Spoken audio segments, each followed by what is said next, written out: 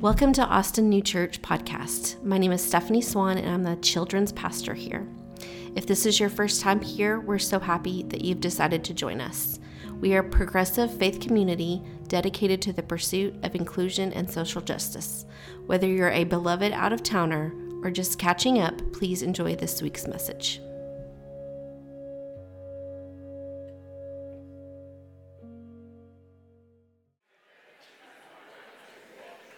It is so good to see you this morning. I don't know why the energy feels special today, but I wish we could freeze the clock and just all have 10 minutes with each other each. Wouldn't that be fun? No, it wouldn't be. Look at how many people are in here. You'd be here all day, and then you'd miss the F1 race, which F1 is back. Nobody's excited. Where's Jay Frills? Come on, Jay. Although y'all had a horrible weekend in Bahrain, best I could tell, Ferrari's going to have another rotten year, so it's okay. It's okay. Trey actually made it to his very first professional soccer match last night, so we should all be very proud. Now, but wait, let's do a sophisticated golf clap because soccer's so sophisticated. Let's just be like, oh, nicely done, Trey.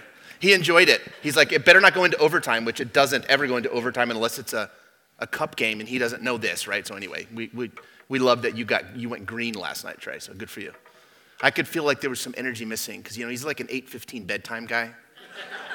I can tell you stories about Uncle Trey. Well, welcome to ANC this morning. Some new faces. I do wish there was time to meet you all. I say this sometimes, and I mean this. Mostly I mean this, but I actually do mean this. We're not as busy as you guys think we might be. So if you're new and you have some questions or some ideas, or you just want to help bridge a long jump from wherever you came from last, or whatever it is you might need from us, don't ever hesitate to reach out. If it's a no, it's a no. But if it's a day when we've got some open time, it would be so delightful to get to know you. I think there are questions you deserve to ask.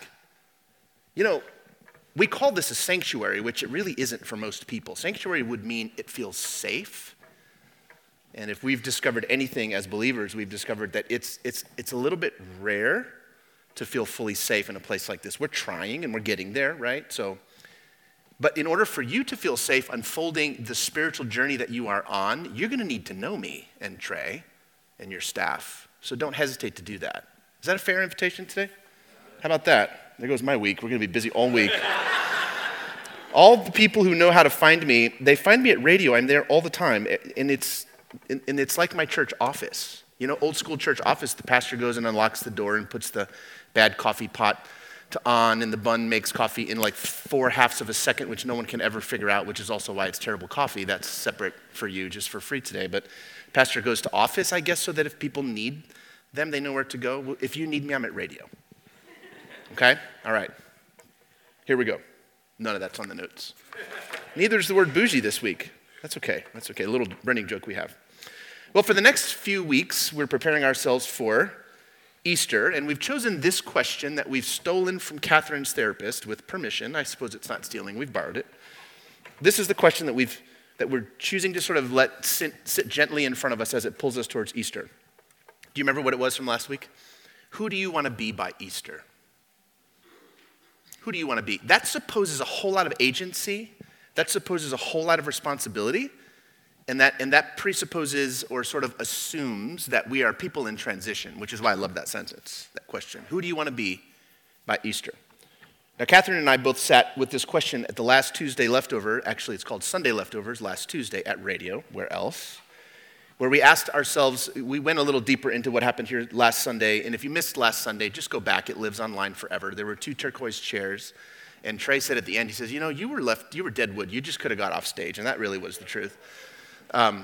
Catherine brought something really profound as a framework for looking at Lent. So if you didn't catch it, go back and catch it. But we talked about this question in our leftover little video broadcast on Tuesday. And I'm sure there's a million ways you could answer the question, who do you want to be by Easter? But simultaneously, she and I both answered it the same way. I want to be more of myself. I don't know what you want to be. I want to be more of myself. I want to be more of the me that's emerging. That's also always who I've always been, right? But is still emerging in some way. At the end of every great pursuit, I think we should find an increased sense of ourselves, or it wasn't a really great pursuit. We should discover more of us as we go. At the end of every quest we embark on wholeheartedly, Jade, that's our word, right? Wholeheartedly. Heaven should become more like earth, and earth should become more like heaven at the end of every great pursuit. A deeper awareness of what is always going to be the point. A better understanding of the things that are. Independent, now catch this, independent of manufacturing and manipulation. And this is where we're going to tie it to Lent. That's a way of naming what has always bothered me about Lent. And frankly, about fasting for that matter. And also about worship and public prayer for that matter in general. I think that we think of these things as things we must do to manufacture some kind of interest to hold God's fancy. And boy, if you're going to spit anything out, start with that. If we think that we're doing certain things by doing certain things, we're actually increasing the presence of God or the activity of God in the world, it still feels to me like God is somehow outside the world looking in, waiting for our invitation to get involved, which I don't think she, he, or they actually are. I think most of us saw the world this way initially, and I totally understand why we start there. It seems a natural place to start. There's no shame in that, but I don't see the world that way anymore. I can't. Isn't the whole world an unfolding of the very life of God? Isn't it? If it isn't, then what else is it? That could be a question you and I could have a coffee over. Now, I know how the ancients understood the world. God was in some separate plane of reality, some totally independent space, unreachable, often, if not always, angry. Right? The ancients wrote about it extensively. In fact, that's the major portion of how the world is described in our very own sacred text. It's true. I can't cover that up for you. But does it still make sense for us to segregate life and the source of life as if those two things could ever exist apart from one another? I'm sort of implying an answer there. I mean, let's just get super practical. If the kids are in the room, you guys want to hear this.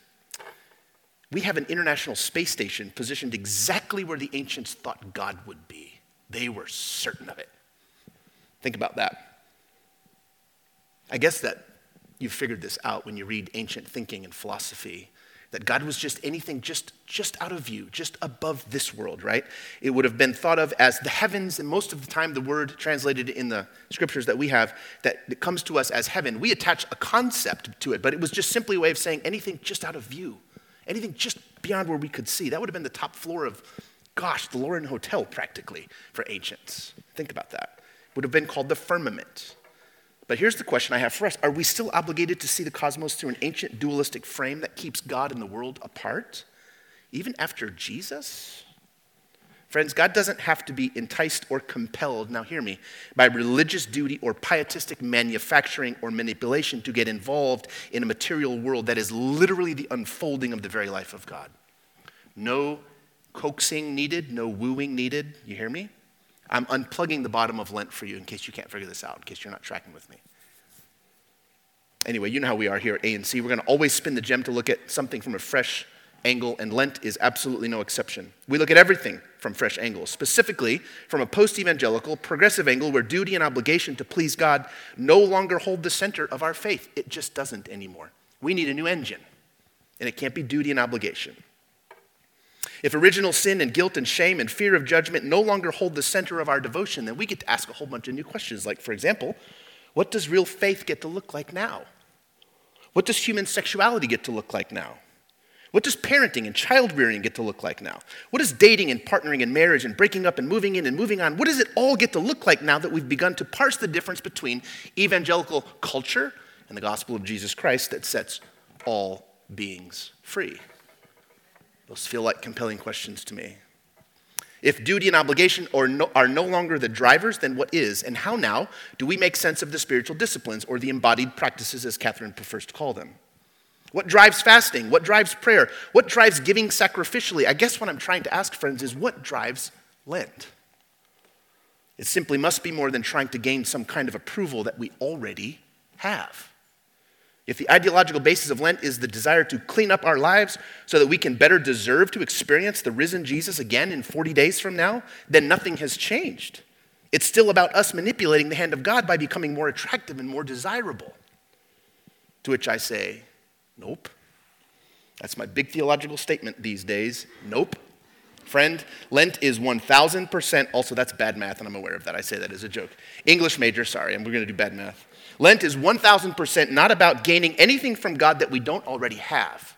And now I'm pulling on the memory threads of the last 2 weeks when Stan was here, pulling it through what Catherine said last week. It's not about gaining anything from God we don't already have. Now, I don't want you to mishear me. There is gain involved in focusing afresh on these embodied practices. There is. It just happens to have nothing or very little to do with God. What we gain is clarity about ourselves and greater awareness about what already is, and I trust that you can see the difference. Just promise me this, friend. Promise me you'll do your best to resist ever putting approval or God's pleasure on the list of things to be earned by your devotion. Promise me. Don't forget what Stan taught us a few weeks ago. It's actually sinful to chase those things we already possess. You can't actually chase approval. I should say, you can chase it, but you can't catch it because you already have it. You see the irony there. I guess I'm just encouraging you to keep that in mind during Lent, this great extended season of austere Christian devotion.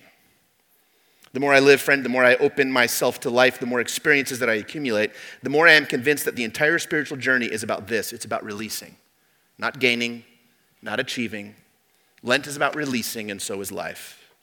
Releasing is the secret to soul expansion, which was, as Catherine reminded us last week, happens to be nothingness encapsulated in the idea of wilderness, which is why the metaphor of Lent is always the desert or the wilderness, which, interestingly enough, you're going to hear in a few minutes a benediction that was written for us literally from the wilderness of West Texas, but I'll get more to that later.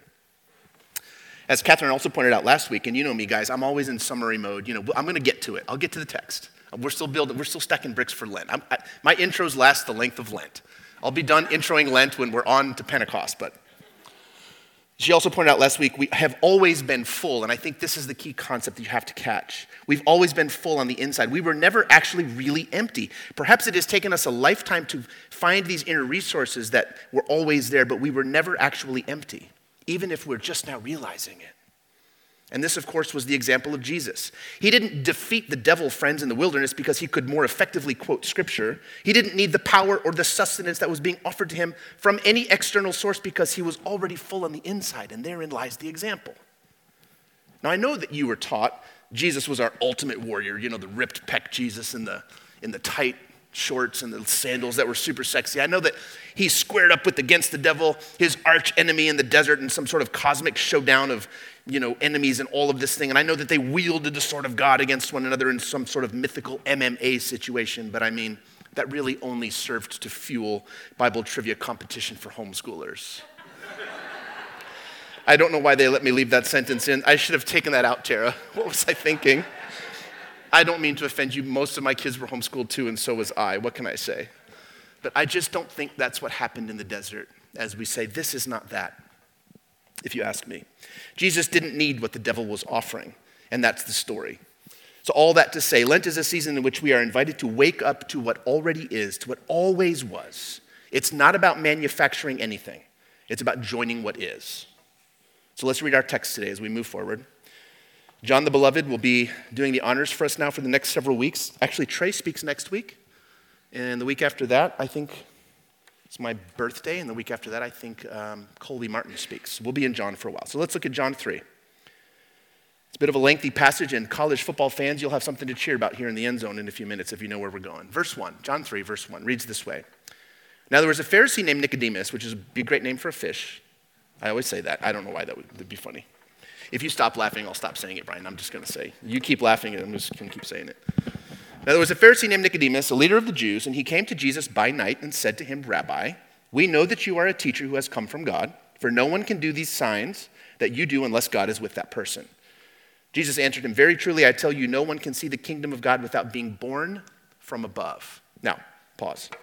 That can be translated as born again, born anew, born from of old, born from the beginning, born over and over and over again, born from above, born from heaven. We just don't specifically know exactly what that turn of phrase means. Well, Nicodemus said to him, how can anyone be born after having grown old? Can one enter a second time into the mother's womb and be born? We don't know what Jesus meant in Aramaic with that little word formulation, but we sure know how Nicodemus interpreted it, right? He went in a particular direction with it. Verse 5. Jesus answers, very truly I tell you, no one can enter the kingdom of God without being born of water and spirit. What is born of the flesh is flesh, what is born of the spirit is spirit. Do not be astonished that I said to you, you must be born from above. The wind blows where it chooses, and you hear the sound of it, but you do not know where it comes from or where it goes. So it is with everyone who is born of the Spirit. And Nicodemus said to him, how can this be? How can these things be? Jesus answered him, are you the teacher of Israel, and yet you do not understand these things? And if you hear snark there, it's because there is. Verse 11. Very truly I tell you, we speak of what we know and testify of what we have seen, yet you do not receive our testimony. If I had told you about earthly things and you did not believe, how can you believe if I tell you about heavenly things? Verse 13. No one has ascended into heaven except the one who descended from heaven, the Son of Man. And that all makes sense until he says Son of Man. And we should be alerted by that. That's how Jesus often referred to himself.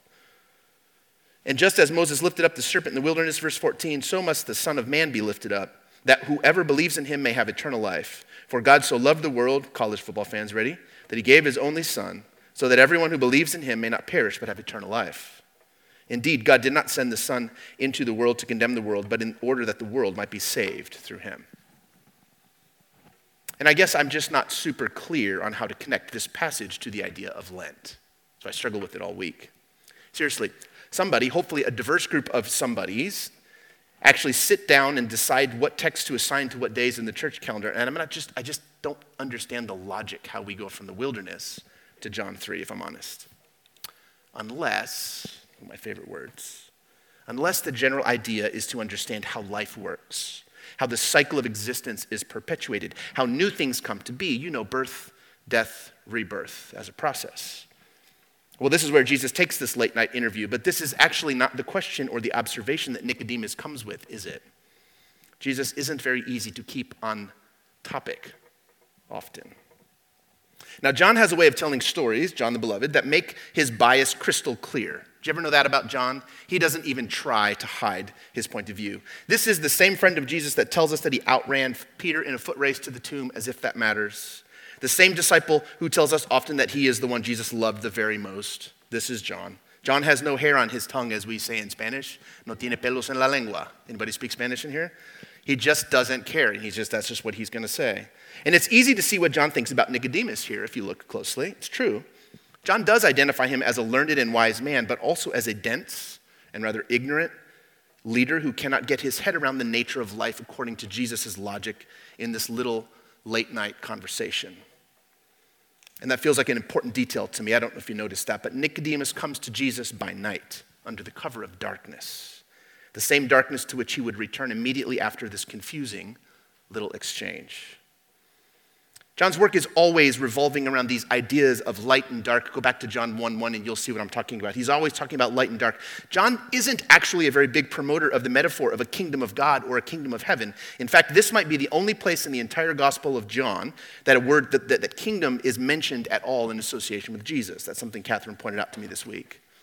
The fact is, we're actually not sure if Nicodemus ever numbered himself among the out disciples of Jesus. It may have just been too risky to his social status to publicly ally himself with the likes of Jesus. Jesus was a slippery one. Jesus was a tomato seed, if you will. They just couldn't pin him down. So much later in the book of John, Nicodemus gets a mention as the defender of Jesus who, when the case comes before the Sanhedrin, he steps in some gentle, almost passive way, basically arguing with Joseph of Arimathea. Let's kind of see what they're made of. But friends, we don't really know if these guys ever really came out of the closet as disciples. Well, at least at this point anyway, Nicodemus doesn't appear to be ready. His awareness still needed some incubation, if you will. He needed some more time in the womb of awareness. Of course, that was Jesus' metaphor here, being reborn. And of course, Nicodemus wasn't ready to see this or understand or hear this metaphor. He just couldn't do it yet. All he could hear was a literal invitation to re-enter his mother's womb, which sounds ridiculous, if not absolutely Shakespearean body, if you will. I think there may be a pattern here, though, worth pointing out. Adolescent understanding tends towards the literal, doesn't it? It takes maturity to see metaphor. Now pause. If at your Thanksgiving table you get the business from family that think you've lost your way because you see metaphor, just remember your preacher said this. It takes maturity to understand metaphor.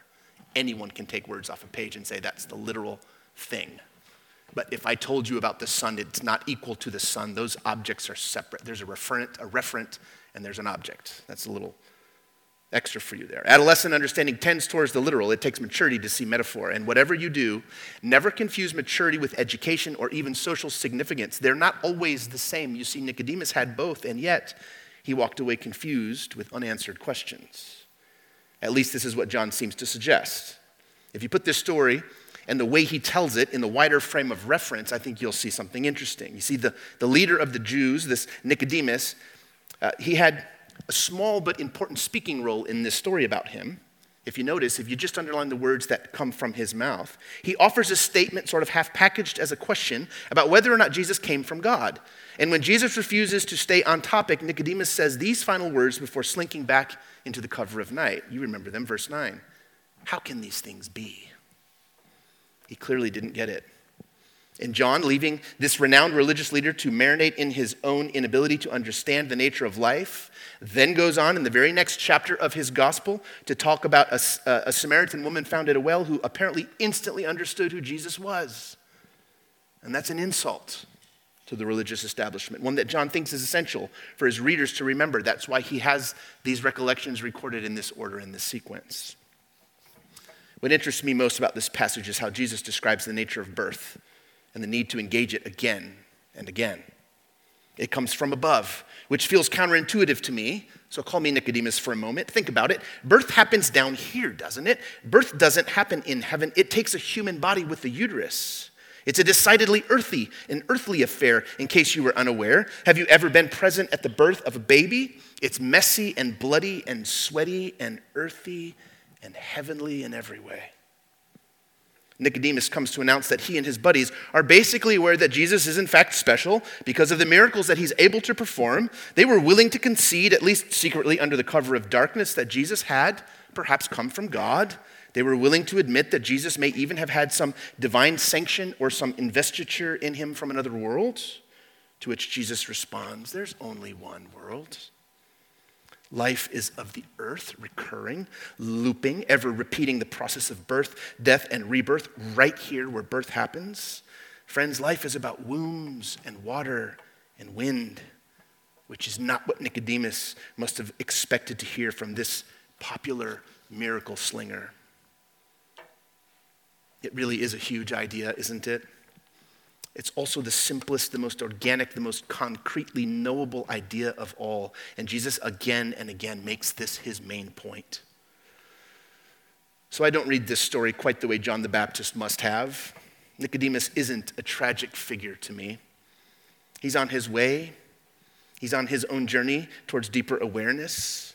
It's just that he may not yet have fully considered the divine nature of earthly things, which will be Jesus' point over and over and over. Nicodemus is like, hey, Jesus, so let's talk about where you come from, man. Let's discuss how you do these miracles. Let's discuss how to better fit them inside the existing religious landscape of orthodoxy and officially sanctioned signs from God. Let's harness this gift. Let's talk about power and influence and what things are appropriate to do among the crowds that adore you, Rabbi. Let's talk about heaven and eternal life and all the rest. And oh, by the way, let's keep this little conversation between us. No one can know we talked tonight. Cone of silence, okay, Jesus? To which Jesus responds, I'd rather talk about wombs and water and wind. I have a better idea, Nicodemus. Let's talk about the never-ending loops of life that keep all things cycling back, all things repeating, all things being born in new ways all the time from above and from below, born in fresh ways that are both past and present, earthly and divine. I think what we have here is two totally different conversations happening in the same space. It's never happened to any of us, has it? But friends, we mustn't grow impatient with this leader of his people who God so loved. His are good questions. And we mustn't grow impatient with ourselves as we reframe everything we've ever been taught. We want to know where to find God. And if she's elsewhere, we want to know who are the ones sent from God and how can we trust them and listen to them as if anyone, friend, isn't already their own unique embodiment of the life of God in the world. Friends, I don't think we need a greater revelation of God so much as we need a greater revelation of the natural world that carries all things divine on material wings where our sweaty hands can reach and touch and grasp and know and hold. Oh, breathe deep now, dear one. This is a lot to take in. So who do you want to be by Easter? Well, I want to be a person who better understands and accepts what is true about the world. That wombs and water and wind carry all that we will ever need to fully understand and embody God. Light, darkness, heaven, earth, gods, women, eternity, now, not yet. These are all things that belong together. How far apart are they actually? Oh, I hope you can see how easy it is to lose track of any remaining hard lines between earth and heaven when Jesus is kicking around. You may have to get all the way up on your tippy toes now to see what Jesus is describing, and that's okay. Nicodemus couldn't quite see it from his vantage point either. Just promise me that you'll be compassionate with yourself as you stretch to see how all things connect. Heck, it's okay if it even takes you a few decades to fully track the divine logic of wombs and water and wind. There's no rush, friend. There's no rush. Be like Nicodemus, and I mean this. Use the cover of night if that feels safest for you. Ask your questions even if they come out as in the form of statements, even if they sound like adolescent attempts to fawn this boy of God into noticing your earnest goodness. He will. He always does. And your goodness will never be the point. It's not what draws the love of God. Your devout devotion, your religious religiosity, that's never been what love celebrates, friend. You are just you, as you are. John didn't have a big spot for Nicodemus. It's obvious in the text. That much feels clear. But I sure do. And so did Jesus. Did I say John didn't have a big spot for Nicodemus or Jesus? Let me get this straight. I'm going to do a Joel Osteen. Okay, we're gonna splice this, do it like my old boss would do. Go back up to the video room. Let me say that again. We can have that conversation over coffee too. I can tell you stories. The greatest editor ever to walk the earth, my former employer. Long story. John didn't have a big spot for Nicodemus. It's obvious. That much is clear. But I do, and so did Jesus. Friends, he pushed no one away. Thank God for that. Thank you for listening to the Austin New Church podcast. To stay connected, follow us on our Facebook and Instagram pages and head over to austonnewchurch.com where you can get added to our mailing list. Our services are also live streamed on Facebook and YouTube on Sundays at 10:30 a.m. if you'd like to receive the full experience. We're so grateful for who you are and who you're becoming. Grace and peace be with you wherever you are.